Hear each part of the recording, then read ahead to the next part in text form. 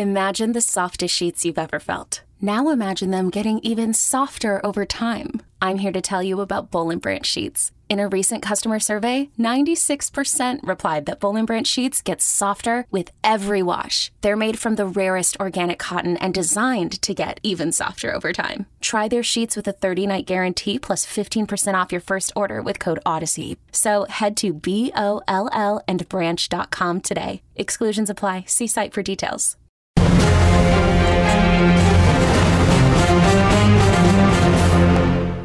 Phase Zero, episode 45 starts now. I'm your host, Brandon Davis. I am joined today by Adam Barnhart. What's going on, everybody? BD, you okay, man? What's going on there? What was? Just want to make sure everything's okay. Every time the show starts, just something comes over me, and nobody knows what's going to happen. Nobody can control it. We also have Jenna Anderson in the virtual building. Hey, everybody. Yeah, BD doesn't know how to do intros anymore, and that's honestly half of the fun. Yeah, it's true. I've just lost all control. Welcome to episode 45. This is a big, super chunky episode. We love a chunky boy on this show. Thank you, everybody, for agreeing that we should push the quarantine watch party of The Amazing Spider-Man 2 to next week. I don't know if you guys knew, but something was going on last night, and we didn't want to miss that. Aaron is not here today. He's out getting COVID tested, so he can come to the Hawkeye premiere / fan event tonight.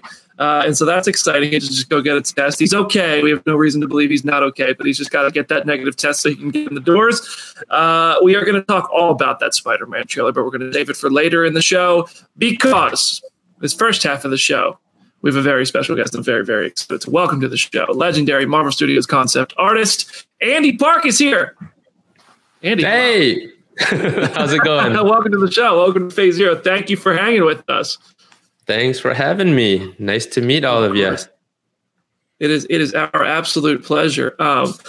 First of all, we like to welcome our guests with a good icebreaker, but you get lucky. You're kind of off the hook here because sometimes we put people on the spot, make them weigh in on whose side they're on Civil War and things that really get people divided. But instead, I want to hear your thoughts on the Spider-Man trailer. What was it like to watch that? Something happened yesterday? Yeah. Oh man. It was awesome, right? It was awesome. Yeah. I mean, that's one of the crazy things about working in Marvel Studios, for the past over a decade. Like, I know all the secrets and I get to see these, I know about these things years in advance. And so, I was just so excited for everyone to finally start seeing stuff. And that trailer was very, very, very exciting. And I can't wait. I can't wait for December. Oh my gosh. Yeah, man. So you're still able to get excited about that stuff, even though you know about it, right? Like when you see that, like you still look forward to it, right? I do, especially not only because, these projects are just so fun to work on, but at heart, I'm a comic book fan. I grew up in the 80s and 90s, and that's when I fell in love with Marvel comics in particular.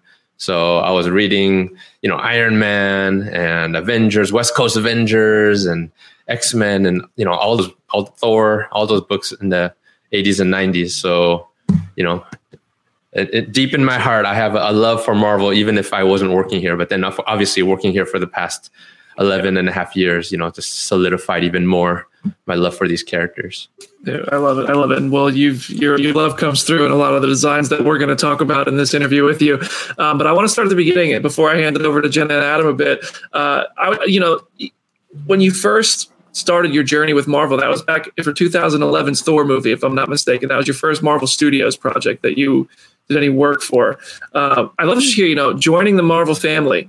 How did you come to be a part of Marvel? What would you say your role is, just so the audience can get to know you if they, for some reason, I don't know how they couldn't. You're a legend in the space, but I'd love to hear the beginning of the journey, what it was like, and how different it is to what it's like, what it's like now. Yeah, it was 2010. I got hired by Ryan Meinerding and Charlie Wen. So back then, those two, Ryan in particular, was very integral in the very beginning. If you've gotten the new book, The Story of Marvel Studios, you'll read all about it, that journey. But Ryan was there from the beginning on Iron Man, helping to come up with the look and feel of the whole Marvel Cinematic Universe, right? And then he was integral on Captain America.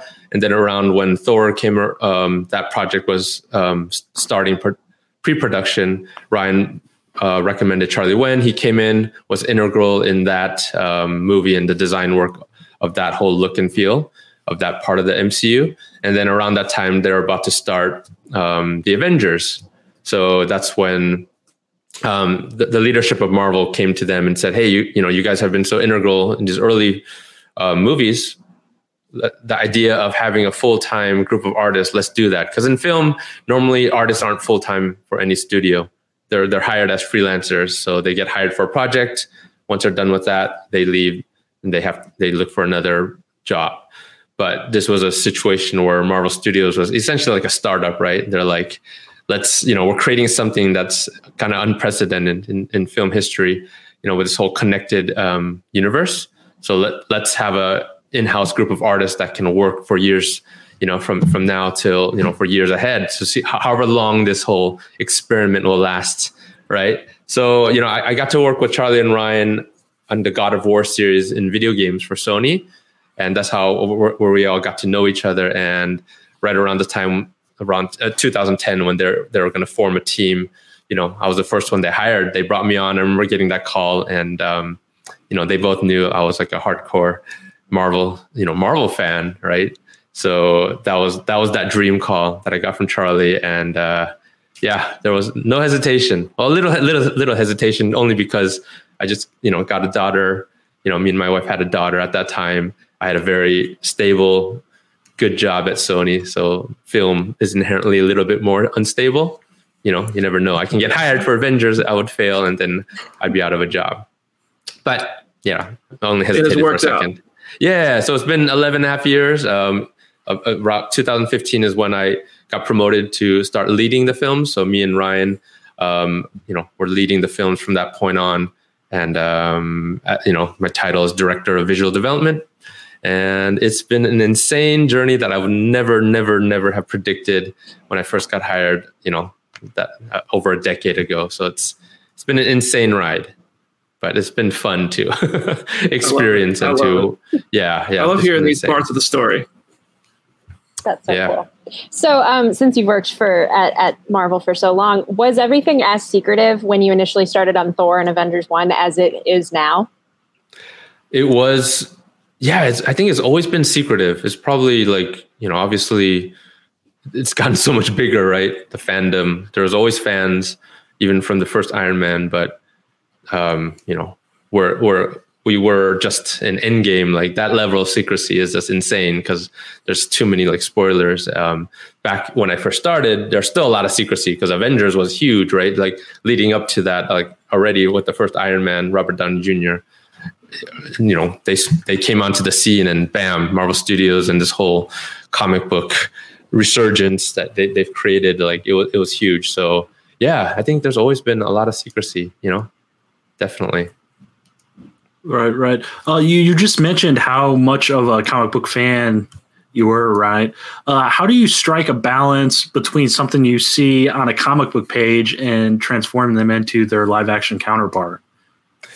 Yeah. It's interesting because I encounter some people who aren't familiar with, or interested in comic books so much, and they're like, "Oh, you work at Marvel, like, so why do you have to design stuff? It's already designed." Jack Kirby, all the artists throughout the decades.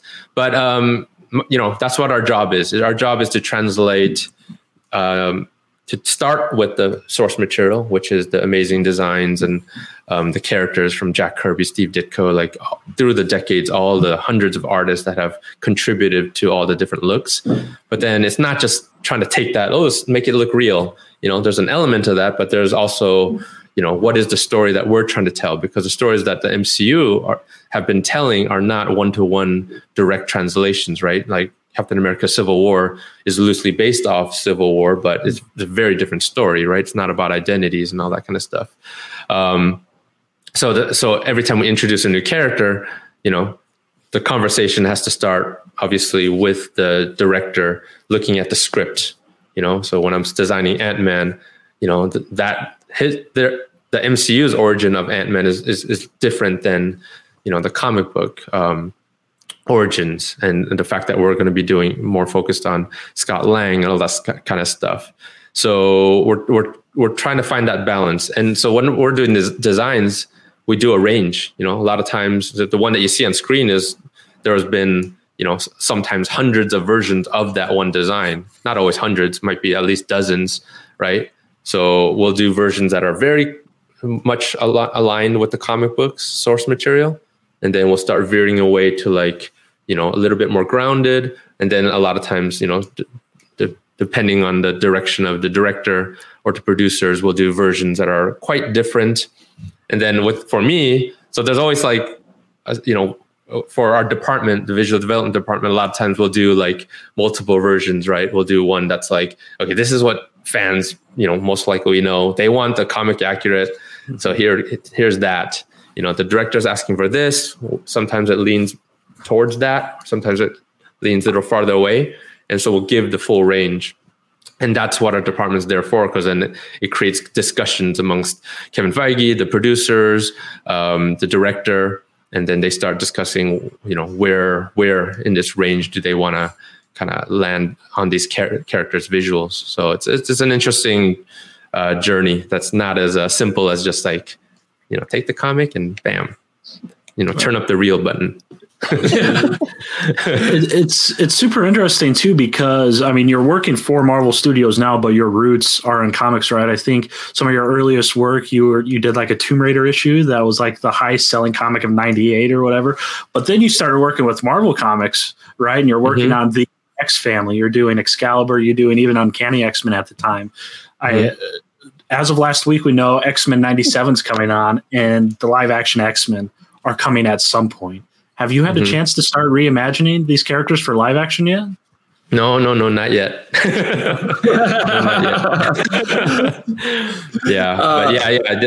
The everything is just totally interesting because I did get started in comics. I got hired by a guy named Rob Liefeld. You might be familiar with that name. But he Friends of the show.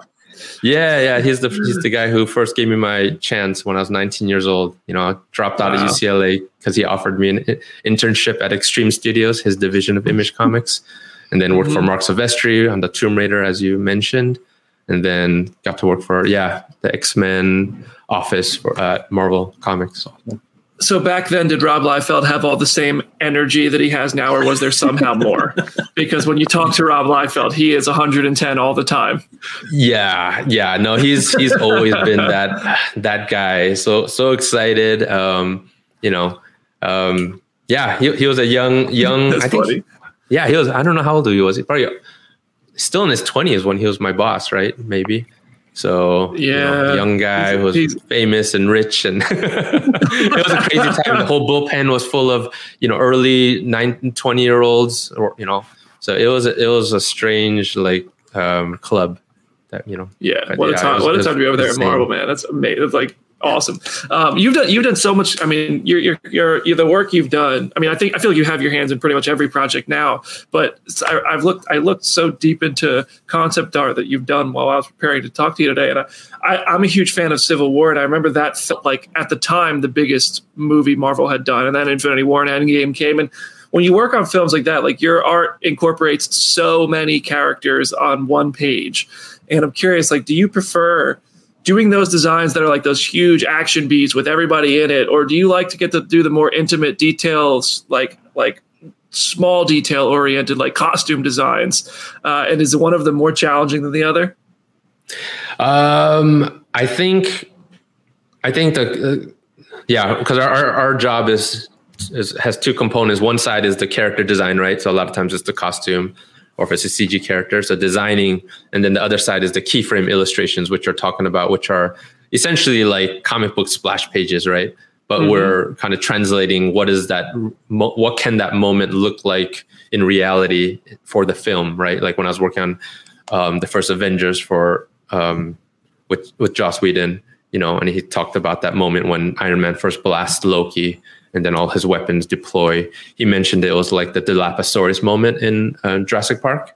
But to answer your question, I think the character design is definitely harder because it's just, there's so many components. Doing a design is one thing. That part is like fun, not that difficult. Bless you. but the hardest part is because I'm not just designing it for myself. If I can just do one design, be like, I like this design of whoever, the Scarlet Witch, that's not that hard. But the fact is, I'm trying to find, the design for a director, but not only the director. If it's just one person, that'd be easier too. But, every producer and everybody has to agree that's the design. So, there's not always a consensus of like an agreement. So that's why for any one design that you see on screen, it takes like months, for just one costume or one helmet, or it's so much work. So that one's definitely harder versus the keyframes when we're doing like those, splash pages or the Civil War, like you mentioned, fight scenes, or that stuff is just fun. Because then that really brings me back to my comic book roots, where I'm like, this is essentially like a cover that I'm painting, except, in widescreen format rather than vertical. I'm fortunate enough to have a couple of the Comic-Con prints of your work at home. Yeah. If I was at home, I'd prove it right now, but I'm in a hotel room. Yeah, those are especially fun. Definitely doing those posters and the art book covers. Those are fun too. So over the course of the MCU and over your tenure at the MCU, it feels like the movies have gotten a lot more cosmic and colorful and kind of outlandish in the things that they're presenting. What has that been like while still trying to keep the tenets and the design aspects of where the MCU started in phase 1? I think it's just it's an evolution, right? Like you start off with very grounded science-based, Iron Man and Captain America, but very quickly we jumped into Thor. So I barely worked on Thor, but and then of course Avengers has a cosmic element because all the Chitauri, and I was doing designs on Thanos, and as well as I designed that his little minion called I forgot what it's called, maybe the Other, that one guy who got his head snapped by Ronin later on. But yeah, and then soon after that we jumped onto Guardians, so we're already like bam, deep into the cosmic.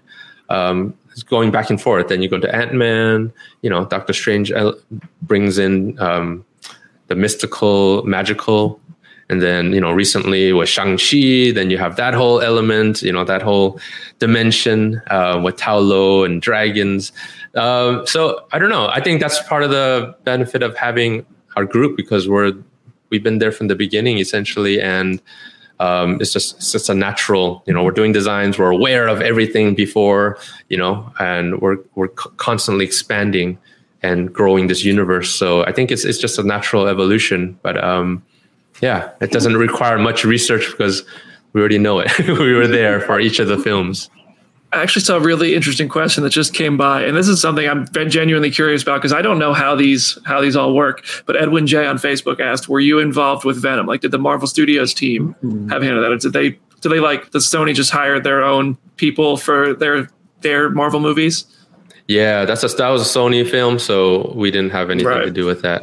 Yeah, just the Spider-Man films, which Ryan Mannerding he leads those films. He does a great job. Yeah, right. Andy, you've worked on so many films. I think we each have, everyone on this list or on this chat has a bucket list of some sort. So you're going to have to dig deep with this. But is there one character you've yet to paint in a professional setting for Marvel Studios you haven't got to put your hands on yet? A character that I haven't worked on? Or that you haven't worked on that you need to, yes. Oh, that I need to? You need, not want. Need, yes. No, need is a good word. Need is a good word. I mentioned in my intro, like when I was talking about my comic book roots. So the main ones that I've loved, that reason why I got into comics, was started with Iron Man, and in particular Iron Man number 200, which was the introduction of the Silver Centurion suit. Okay. Drawn by Mark Bright, designed by Bob Layton, and I got to design that suit for Iron Man 3. Albeit for like a second, and it gets destroyed. But that was, one of those huge moments where like, holy crap. Have they made that one in Hot Toys yet? Do you have that? Did they? Yes, that's front and center, right where my finger is. Yeah, awesome. That's so cool. So at least this gets immortalized in toy form, even though in the movie it was nighttime, you barely saw it, and then it gets destroyed really fast. But hey, I'll take it. So that was a huge one. Another one that I grew up with that I just loved, absolutely loved, those West Coast Avengers. And mainly I got into that because of that Iron Man Silver Centurion suit was in that suit, in that team.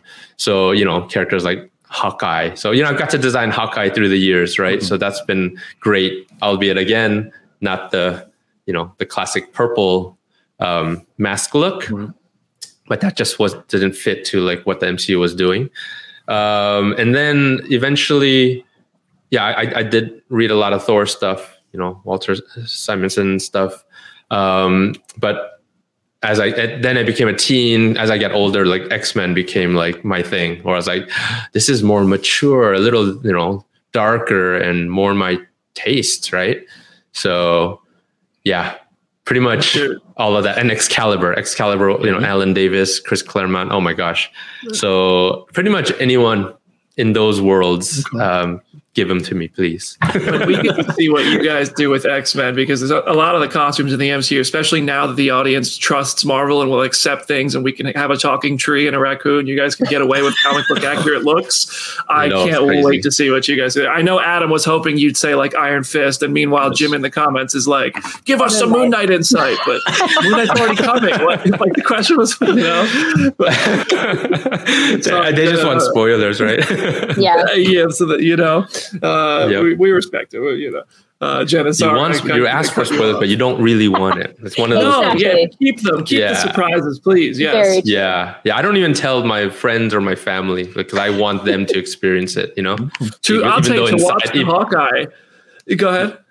What is that? To watch the Hawkeye episodes, they have like a new NDA, and I had to be like, it's like, you will watch this alone, no one in the room, you will close the windows, this stuff. So I imagine what you guys go through over there to make sure nobody finds out. Totally. And then, we're so like, oh my gosh, I want to like talk about this, right? So obviously we can only talk about amongst each other, me and the other biz dev artists, we talk about all the time. Oh my gosh, what's going to happen? It's insane. Like, especially imagine like Endgame, Infinity War, all that stuff. Once I found out all that stuff, I was like, oh my Lord, this is insanity. I cannot wait. Yeah. So kind of going off of like the secrets of it all, how many characters would you say that you and your team design per movie that don't end up actually making it into the movie? Oh, geez. Design wise? Mm-hmm. Oh, gosh. I mean, that's definitely in the hundreds, definitely several hundreds, because, it's not just myself. Like we have a whole team of artists, right? So for any given film, it could be from 8 to 20 artists, and that's just within our team. Then there's also like the other departments, like the costume department, the art department. So I would say hundreds of designs, because for each character there's at least several dozen, and some characters even can go into the hundreds. And in particular, I remember for Thor: The Dark World, to try to find the dark elves. Between myself, Charlie, and Justin Sweet, we did over 300 designs, just for that one look. Wow. Now, I have a very important question. It's very dear to me.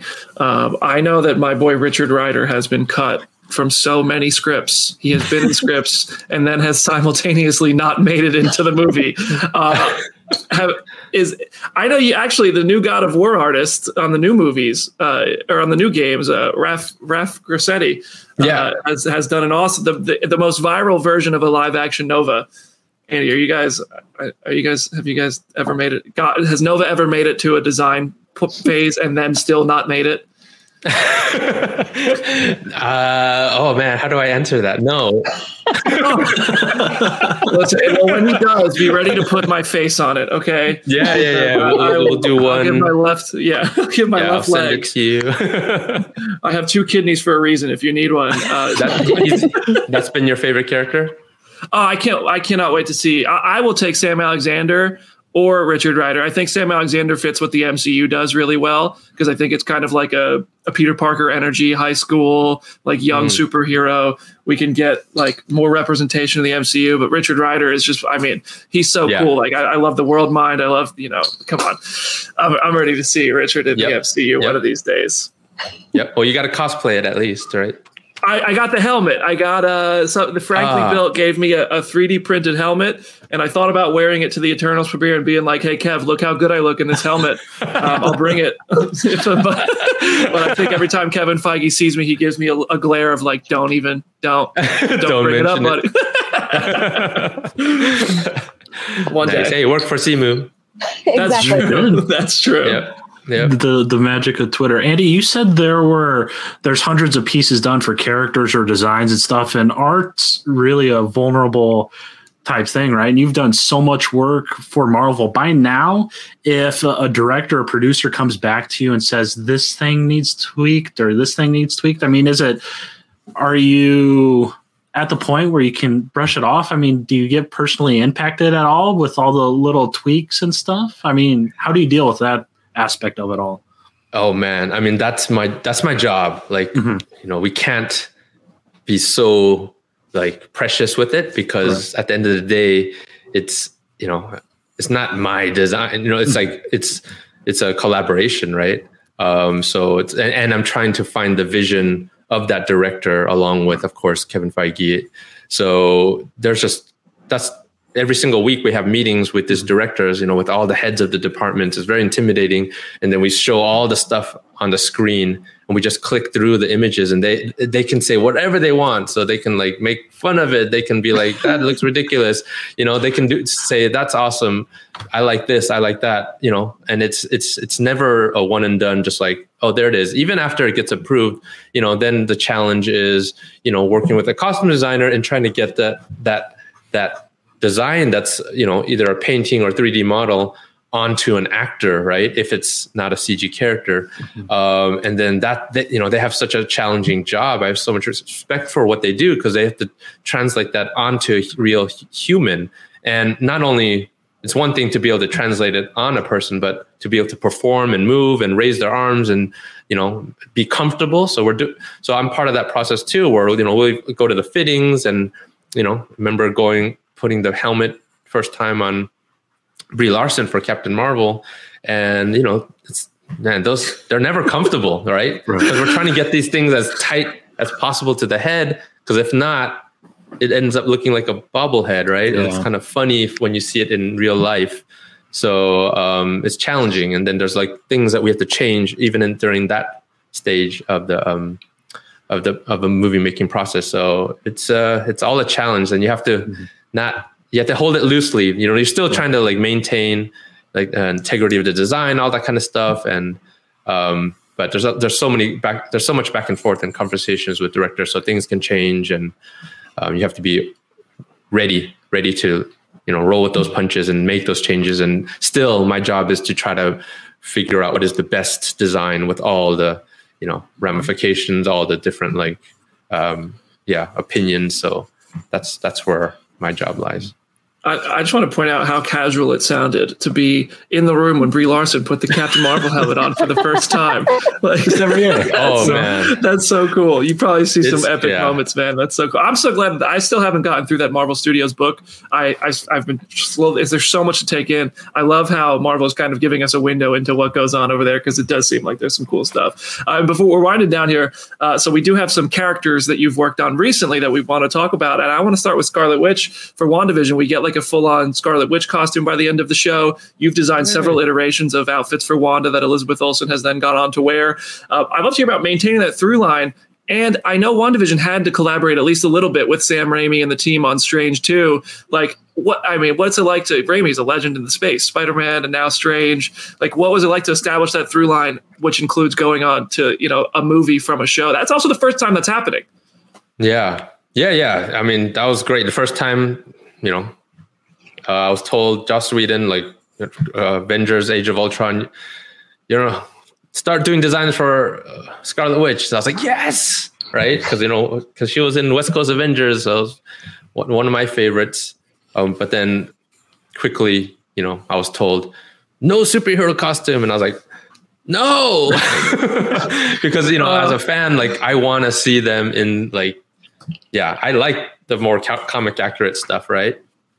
But of course, that wasn't her story, right? So that's why we veered away from that and just played with more real world kind of jackets and just costumes, skirts and all that kind of stuff. But then, of course, just trying to infuse some nods to the comic, of course, the color red and all that kind of stuff. And then, of course, Civil War, be able to redesign her. Actually, at the end of Age of Ultron, then she did kind of wear like a more of a costume. So, doing that design, and then in Civil War, revisiting the design.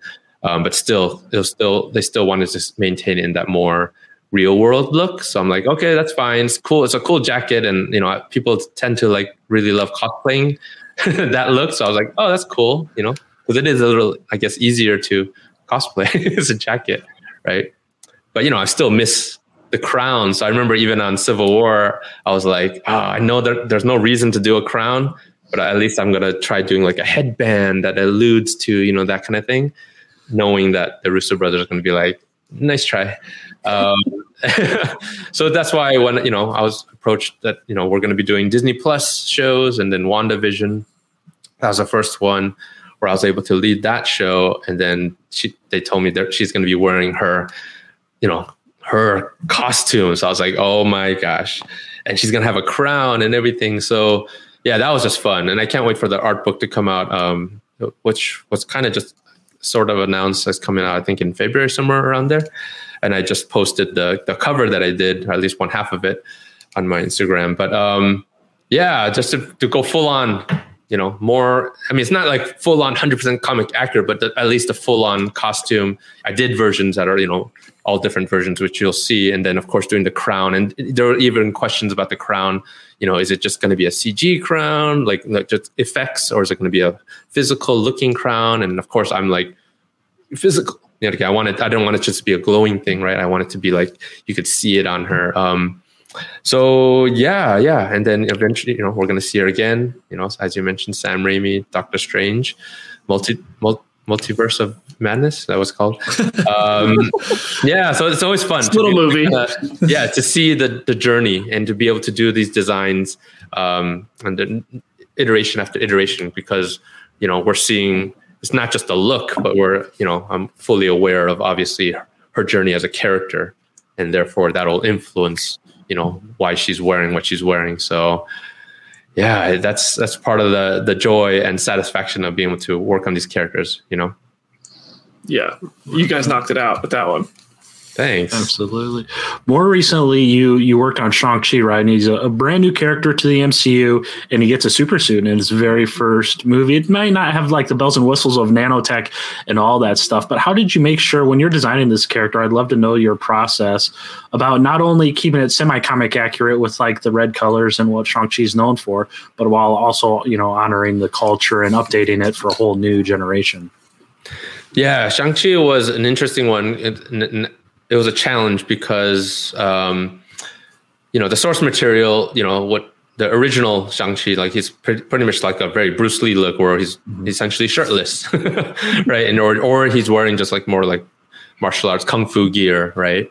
And then the more modern stuff has more of a jumpsuit, which is definitely, inspired by Bruce Lee again. So we had a little bit more room to kind of figure out what is this super suit, right? And even because we're there from the beginning, a lot of times we start working on these movies even before there's a director or there's casting. So, I was doing designs not knowing exactly what is this suit that he's wearing. Is it just literally a kung fu outfit that he's wearing? So, and then what is the story? So I did the full exploration of like, doing a deep dive into, Chinese culture to the fashion, things that are more historic, and then knowing in the story eventually that he's going to be spending a significant time in America. So I did a lot of versions that were more urban, more contemporary stuff that, like almost like this, like things that you can just wear down the streets of LA, that kind of thing. And then as the story started getting developed, as we started having more and more discussions with Destin, the director, and of course, Kevin and producer, Jonathan Schwartz, that's when we started honing down on what this suit is. And then the whole idea of Tao Lo, the dragon, I was like, oh, there's going to be a dragon in this movie. Awesome. And then that's where the ideas of like, okay, dragon skin, dragon scales, having that mystical quality. So it's essentially an armored suit, but it doesn't look or feel like an armored suit because of the mystical qualities. And then, you know, the idea of the eternal knot symbol that I had that idea of, because that's a symbol that's been used a lot in Chinese culture. And then down to the rings, you know, that he had on his arms, you know, eventually, like I knew that was going to happen, obviously. And then, you know, the idea of the shoes. I know there's been I've seen a lot of stuff online where it's like, what's up with the shoes? And I was like, well, that's intentional. Like, you know, the idea was that he's a product of his whole history, his whole story. You know, the majority of suit is given to him by his mom. He's a product of his mom. He's a product of his dad. At the end of the movie, the dad gives him the rings. And then he's also a product of his time in the West, in America. So the shoes is something where it's not canon, but in my mind, when I was designing, I was like, okay, maybe they gave him some Tao Lo shoes. And then he was like, you know what? I'm very particular to these shoes. You know, can I keep these shoes, which happen to be Air Jordans? So that's kind of his whole story in his whole suit. So yeah, that's kind of the journey of Shang-Chi's visual look. That's so interesting. So you also designed the first image that we saw of Haley Steinfeld's Kate Bishop before we even knew that Haley was going to play the part. Did you design that with her in mind, or was it just kind of a general design just to present to the public? Yeah, it was a nondescript, There's no specific actor like back at that time because it was so early on. I was doing some early stuff leading that film early on, but then very quickly, Rodney Fontabella, who got promoted to visual development supervisor, he led that film. And then, so the final design is not the design that you saw, but that was just like an initial like proof of concept. You know, we do that a lot, right? Doing very early on concepts and images to kind of get everyone excited. I did that other one you might have seen where Hawkeye and I guess both Hawkeyes, Kate Bishop, they're in the car, that Charger, the Dodge Charger, is that what it is? Yeah, in the streets of LA. Yeah. Yeah, that was good. Do you think it seems a lot of actors don't love the idea of wearing a Hawkeye mask. Did you guys I know some of that is also probably determined by the fact that it might just not be accepted by the audience. So you got to find the look that is consistent with, you know, these characters in the world they're inhabiting. But did you guys ever try? Do you think like comics as a result might even just start going away from masks like that as a result of like anticipating a character getting into a film? I hope not, because I love masks, right? And for Hawkeye, like through the years, I've done a lot of more. They're not like the Hawkeye full on, but they're goggles. I've done a lot of goggle or kind of sunglasses. Like there was talk of that, like there would be some tech involved. So I did that for Joss Whedon on the first Avengers. I did it for Age of Ultron, tons of different goggles. And I try to allude a little bit to the comic look.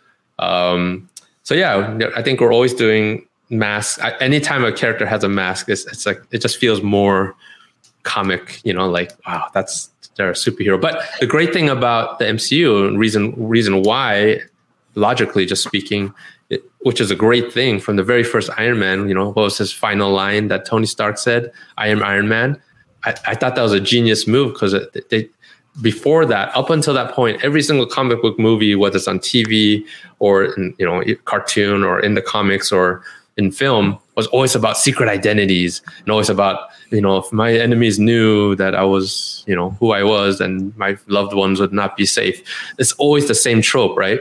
So once Iron Man did that they got rid of that every single movie has to be about, look, I take off my glasses, like, oh, you're that character. It's like, it doesn't have to be about that anymore. So in the MCU, like, there's the only ones that have secret identity right now, there's only a few, right? Like Spider-Man.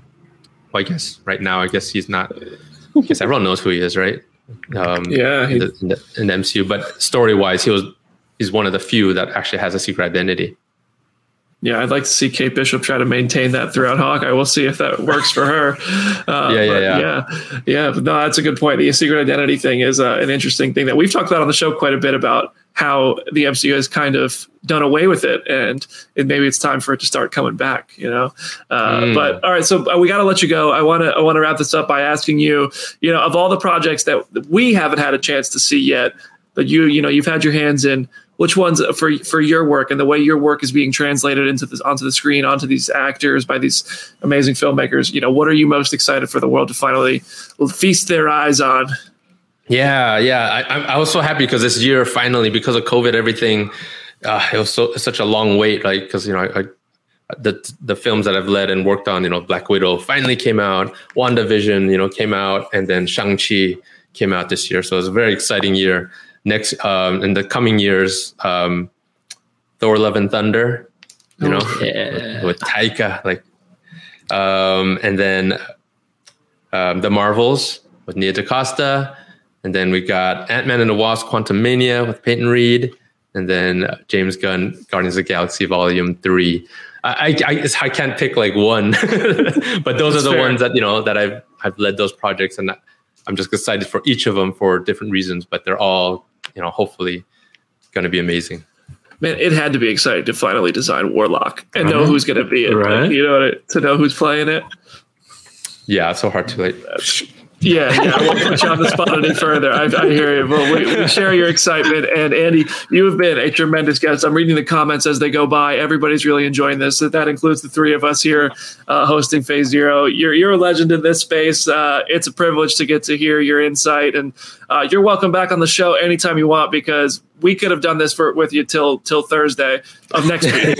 So totally. we're gonna let you go. And everybody, when we come back, we're gonna dive into that Spider-Man No Way Home trailer. We're gonna talk all about it. But again, Andy, thank you so much for coming on the show today.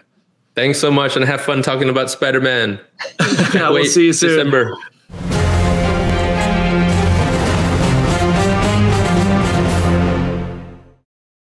Selling a little or a lot?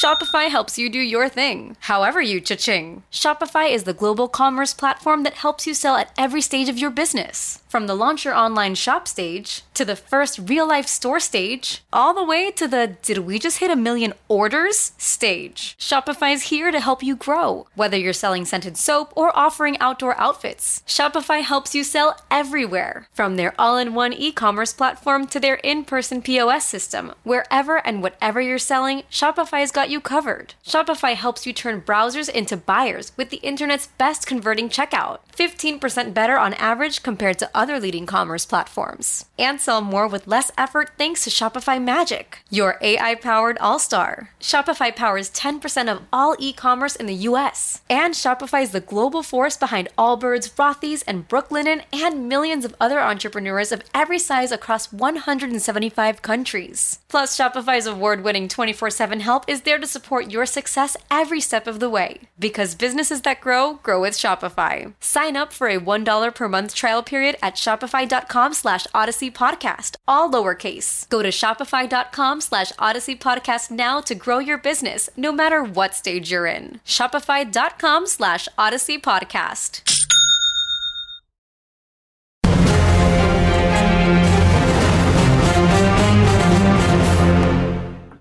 Welcome back to Phase Zero, episode 45. I hope my hotel Wi-Fi is keeping up here, because this is the part where I'm going to be talking a lot more as the special guest is gone, and it is on us now. First of all, thank you to Andy Park for coming on the show. That was a great interview. Really happy we were able to pull that off, and he had some really cool stuff to say. And also, I do want to just shout out Adam and Jenna, who I had to message earlier this week and just say, hey guys, I need more help with this than I would usually ask for. And they came up with a lot of those questions and put a lot of that stuff into a document that we were pulling those questions from. So thank you guys for that help. And you guys did a great job in that interview as well. And thanks to everybody who's listening and watching. You guys are super supportive and encouraging. Lizard at 226. All right, let's do it. Yep. Spider-Man No Way Home trailer dropped last night. I'm going to start off by just telling you guys about that event. I was expecting chaos. I was like, oh my gosh, I don't know what to expect. This is coming together so fast. What's going on? It was actually really well organized, really well done by Sony. Hats off to them for pulling off a nice, safe, fun event with a great energy. They had a few hundreds, maybe over 1,000. I don't know how big the theater was. There was a lot of people there. And Tom Holland came out, hosted by Coy Jandreau, who did a good job hosting it. Tom was really fun to hear from. It's interesting, like he's finally starting to spill some stuff about the movie. A lot of those clips are on the Phase Zero Twitter account. I'm sure many of you have seen them already. And then they played the trailer, and then they played the trailer again, and that was it. And it was just really cool to be in that environment and to see this for the first time with all that kind of extra energy that comes from it. Like the biggest fans. I mean, somebody flew in from Florida. Like there was energy in that room. People wanted to be there. People wanted to see the trailer. It was a really special, cool, fun thing to be a part of. And so I know, obviously, most people who wanted to watch the trailer couldn't be in that room. Fortunately, the trailer released online, so I recorded the audio and I paired it with the HD version of the trailer because I remember all of those Avengers Endgame movie theater reactions that went viral, and those were kind of leaked before the movie was released. So I don't think that would have been like if this trailer wasn't getting released, I wouldn't have been able to do this. But so we got the same exact trailer in the theater that we got online. So I was able to pair it and share like what that excitement looked like and sounded like. And if you want to see that, that's also on the Phase Zero Twitter account, and you can go find that video and hear what that theater sounded like for each big reveal and moment of that trailer. And speaking of those big reveals and moments, I'm going to shut up now and let you guys talk about it. Adam, what you tell me about your thoughts and reactions to this trailer? Let me ask first, does Phase Zero need like a heel? Like, can I turn heel right now? Jim is already our heel. Jim's already the heel. So, Jim needs a cellmate. Go ahead. Yeah, go ahead. So here's what I'm saying. We've waited months and months and months and months. Me and the rest of the hashtag Save Daredevil community, and we got zero Charlie Cox. No Charlie Cox, no Daredevil, no Matt Murdock. Throw the whole thing in the trash. Just throw it all straight in the garbage. Throw it right in the, no, it was all right. It was all right. It was all right. It was good. It would have been better with Charlie Cox. It was all right.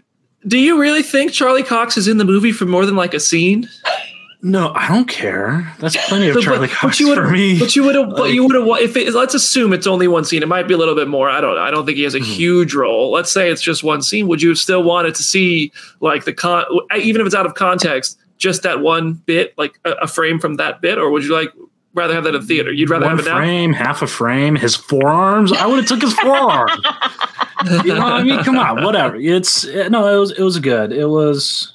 Whatever. No, you can't walk this back. You're already getting selled with Jim. That's fine. You know what? I'm going to go full heel then. No, I'm not even going to watch it. I'm going to boycott Spider-Man No Way Home unless they give me a Matt Murdock character poster by my birthday.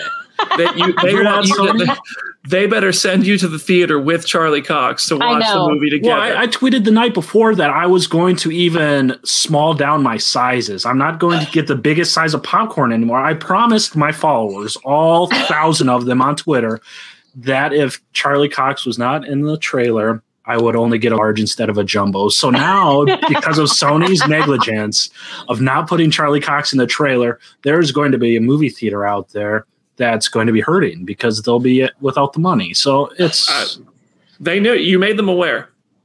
They knew what they were doing. I don't think Sony follows me on does Sony follow you on Twitter? How do I get Sony to follow me?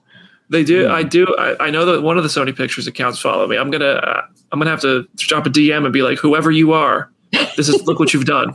The economy, the stonks are down. So yeah, that's it. It's a wrap. Man, we could have. Anyway.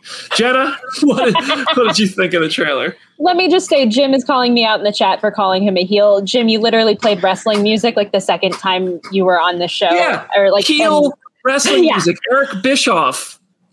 Yeah, like it's part of the fun is that Jim is in jail every so often. But no, going back to the trailer.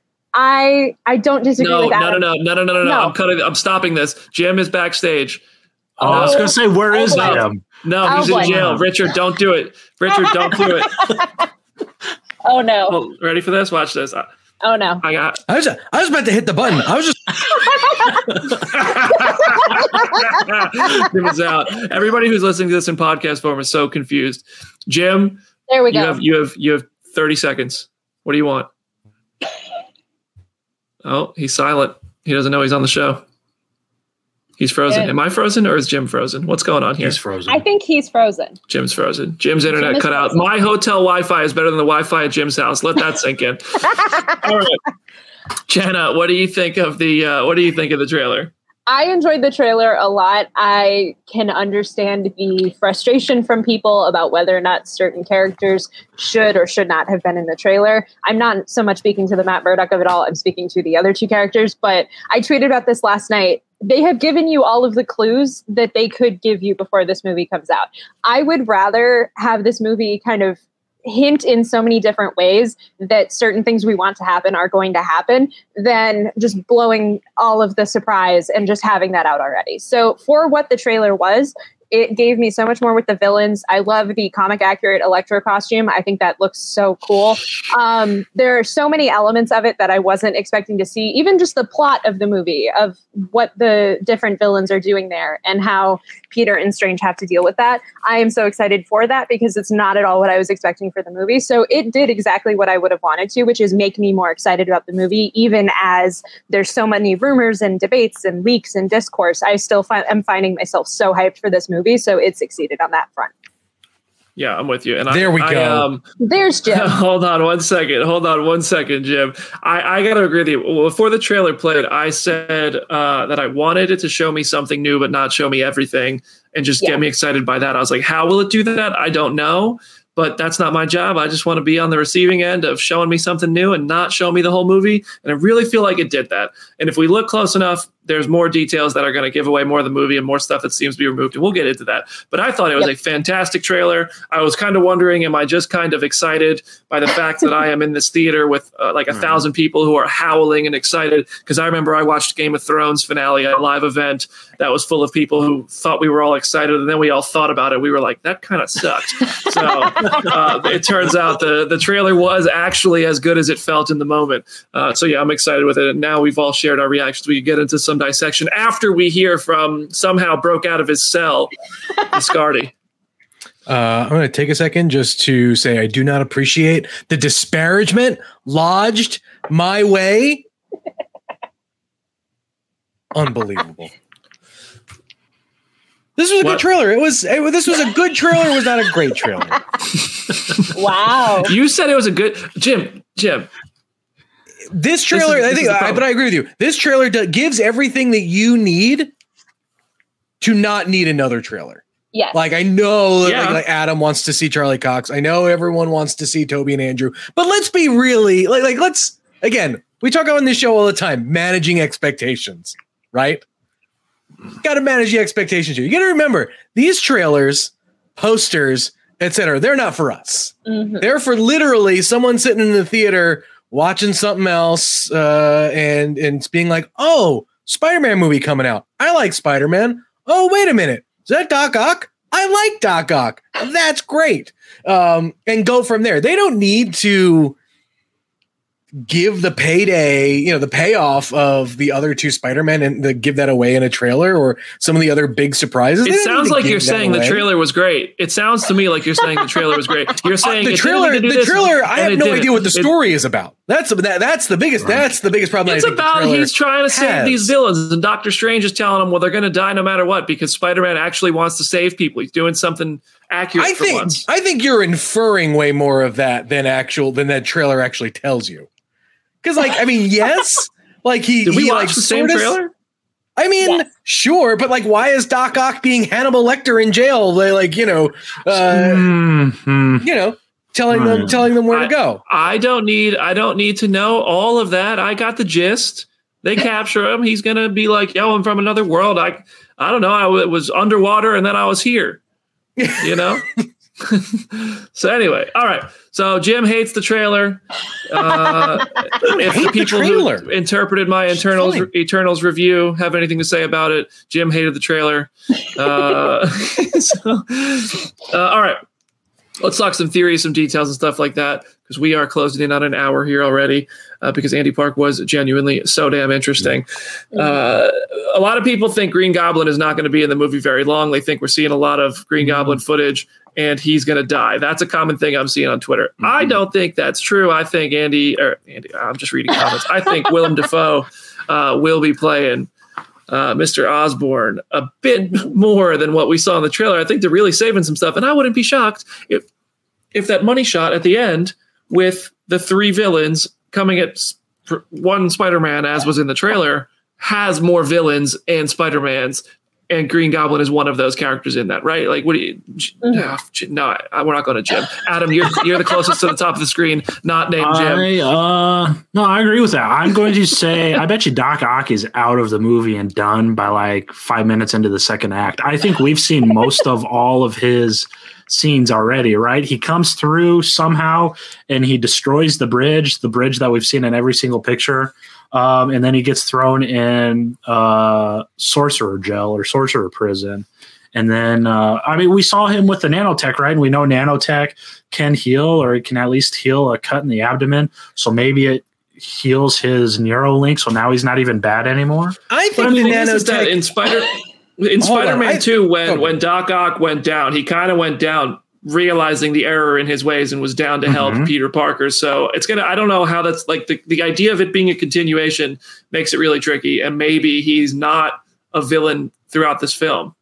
Right. That's exactly what I've been thinking, is that like he's going to have a much more like he either through seeing the error of his ways or just maybe they plucked him from a time that is slightly before when he fell into the river. And he does have a better outlook on Peter Parker and the idea of Peter Parker, even if he's meeting one that isn't the one he's used to. Meanwhile, like Goblin just does not like Peter. Like we know he spent 3 movies hating Toby. So it's like, I can see him being the main villain of the movie in the context of hating Peter, hating whatever Spider-Man, trying to stop that Spider-Man. But I do like the idea of Doc Ock, even if this is the majority of what we've seen of him is going to be what's in the movie. I like the idea of him kind of shifting sides a little bit, because that's just kind of fun to see, especially with Alfred Molina. I think the nanotech is a bit of a red herring. I think or not a red herring. I think it's a misdirection, if anything else. I don't think that is Ock, like built his like arms have nanotech or whatever. I think that's nanotech from Peter's suit. I think that's what actually. I think that's what breaks him down and inevitably gets him captured. Yeah. You think that's not enhancing his suit? You think it's like locking it up? I think it is. I think it's gumming his suit up, and that's inevitably what lands him in, as Adam puts it, sorcerer jail. That's an interesting thought. Jim, you said your valuable note for the day. Now you can go. No, I'm just kidding. You're welcome to hang. I will just say, but congratulations on having a cellmate in Adam. Jenna, go ahead. I will just say I'm glad that the nanotech seems to be that sort of thing, because when I saw that the tentacles were more Stark colored, I was like, oh no, are they going to retcon it to where it's like, oh, my good friend Tony Stark gave me the technology. Does Tony Stark exist in the Raimi-verse? I was half expecting that they would find some sort of way to tie this back to Tony, and I was like, I hate this. I don't want this. So I like it that it's almost by accident. Like, that is so much more interesting. So do you think Doctor Strange is trying to send all these villains back to their timelines so they can live out their fates? Yes. Because that would seemingly be very ineffective, because we already saw it play out. Like, unless they leave at the moment of their death and then get sent back to their death, like the stories would have been impacted, unless these are just creating, I don't know. They got a lot of heavy lifting to do in accepting and when you build timelines and multiverse stuff.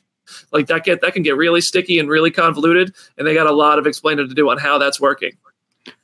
Unless these aren't the ones from the other movies, but variants of them. But then that opens up a whole other box. And that's probably what I'm banking on. I think these are variants that look like those ones and aren't those. I hope not. Yeah, I hope not. I don't want, because then if Toby and Andrew, when they come on, we all expect them to be in the movie. Maybe they're not. Maybe we're all wrong. But if Toby and Andrew show up and they're not just continuations of those characters, it is just kind of like, what's the point? Other than the fact that, it is very cool to see that. I want them to be continuations. I spent time with them over 20 years. I know those stories. I know those characters. I've been hosting quarantine watch parties. I want to see continuations of the stories.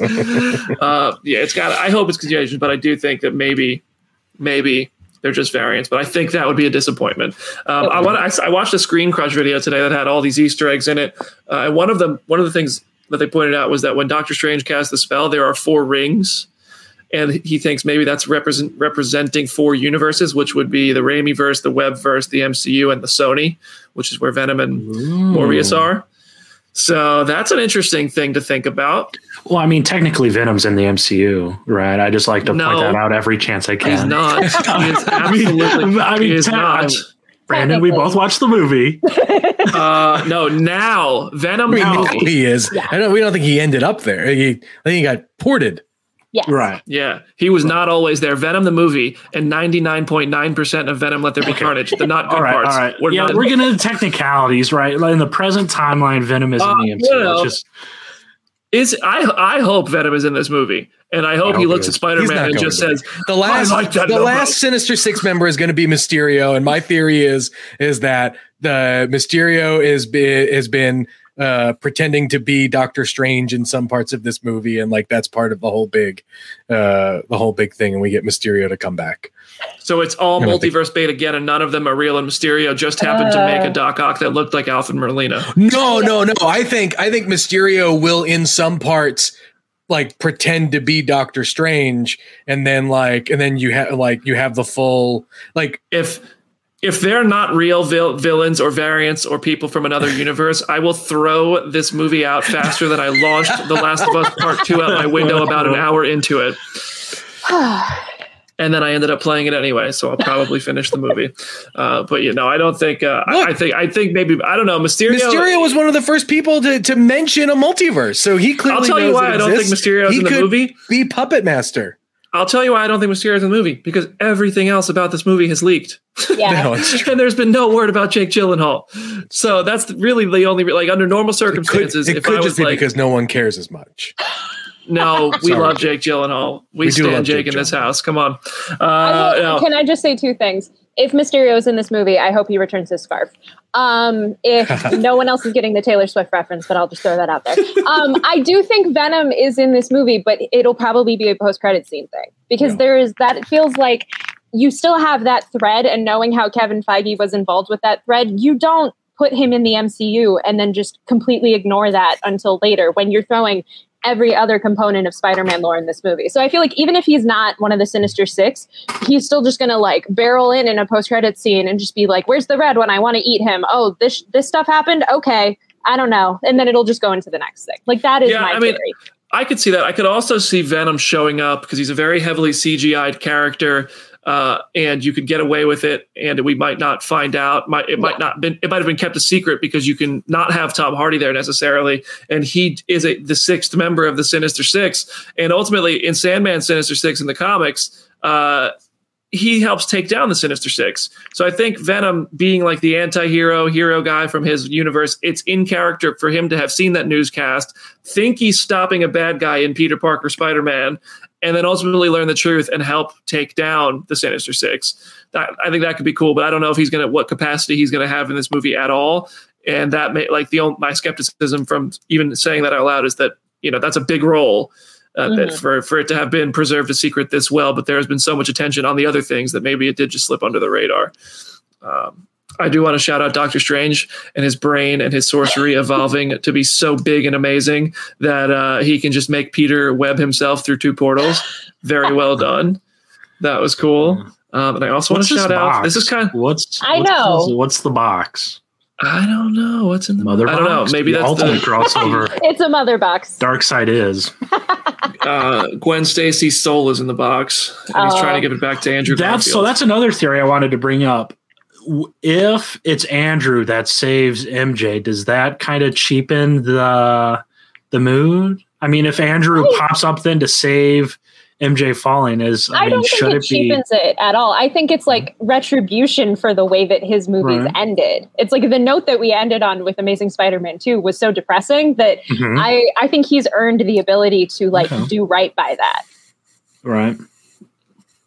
What about the Hobgoblin that we think we saw? Well, so Ned's dangling off like the scaffolding and that thing. So Ned's who's dying? Someone's dying. I think it has to be Ned. I hope not. I mean, I don't know. I don't want any of them to die, but I guess if I had to pick one, I don't know. But no, I'm talking about that shot of the moon where it seems like there's a goblin flying into it, but it looks different from the Green Goblin we see up close. I mean, we're just assuming that's Willem Dafoe, right? Yeah, I think he's going to just have more than one costume, like based off of things I've seen. That seems like a possibility. So, yeah. Makes for more Funko Pops. Exactly. I'm with the comment section. If Ned dies, that's going to be tragic. It will be. It's just like they're not going to kill Peter Parker or MJ. We kind of like, right? Nobody thinks that's. I thought I see the comment here from a bunch of letters and numbers. I'm sorry, it's not easier to say because it's just like a code. But Dane DeHaan. My first reaction was that does look like Dane DeHaan, but I don't think I don't know. That would be that's a bit of a stretch, I think, to think he's in this movie. He's one of the people who denied it, and I believed them. And then also, I did the Hot Toys reveal of the new Spider suit, the integrated suit. If you guys haven't seen the pictures of that, it's on the Phase Zero Twitter account. I highly recommend checking that out. And so to wrap up today's show, I just want to play the audio from the theater.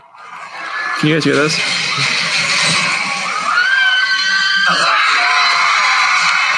You guys hear that? Yeah. Mm-hmm. It was insane. I'm not going to waste 2 minutes here playing it. Also, we did not talk about Lizard. Right. Lizard in the Brazilian cut, not getting punched by John Cena as the entire internet has joked. He's getting punched by somebody who is not there. Yeah, it was peculiar. Lizard 226. Yep. That was interesting. For everybody wondering, there is just a video. I think it's on the Brazilian Twitter accounts for this movie. There's a slightly extended, slightly just too long version of that fight where the villains are soaring towards Spider-Man and Lizard is just soaring forward, and then all of a sudden his head gets popped to the right by his left by seemingly nothing at all. So I don't know. This reminds me of when Spider-Man was not in the Civil War trailers, and then he was. I feel bad making this joke, but it's probably Andrew Garfield's because Lizard's neck's not going to be the first one he breaks. But, Adam, jail. I apologize. I had to say it. I'm sorry. Rip. Adam Barnhart. Wow, the comment section is on fire. Someone had to say. What a way to end today's show. Listen, I want to thank everybody for a great show today. Real chunky show. We ran over here because it was worth it. We had stuff to talk about, and we love having stuff to talk about. Next week is Hawkeye. The episodes will be out, so we talk about those first two. I've seen the first two. I've shared my thoughts on them. I think they're a lot of fun. I think the best is yet to come. Thank you to everybody for all the kind words on social media.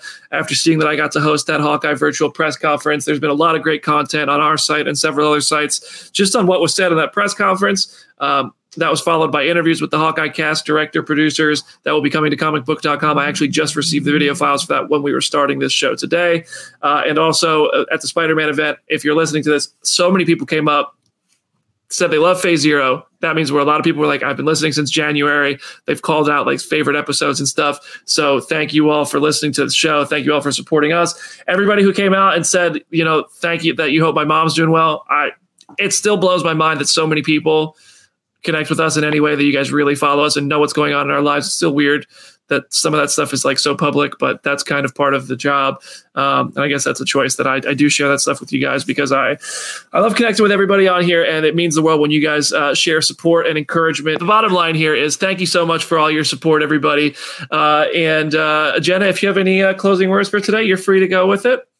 Follow me on Twitter at Hey It's Jenna Lynn. I also do have one small theory I'm going to throw out here. I think when Toby does show up in this movie, he's going to rip his mask off and Peter, Tom Holland Peter is going to be like, Uncle Ben. I'm now convinced that that's going to happen. So I'm just throwing that out there. There's a reason why we have not seen Uncle Ben yet. And I think that would be the best possible version is that Tobey Maguire in this universe was Ben. I'm just going to throw that out there. So, but yeah, follow me on Twitter at Hey It's Jenna Lynn if you want to talk about that or anything else. Go follow Jenna. Everybody. Adam, any closing words for today's episode of Phase Zero? Oh man, just follow me on Twitter, tweet hashtag Save Daredevil, and go stream Hitmonkey now on Hulu.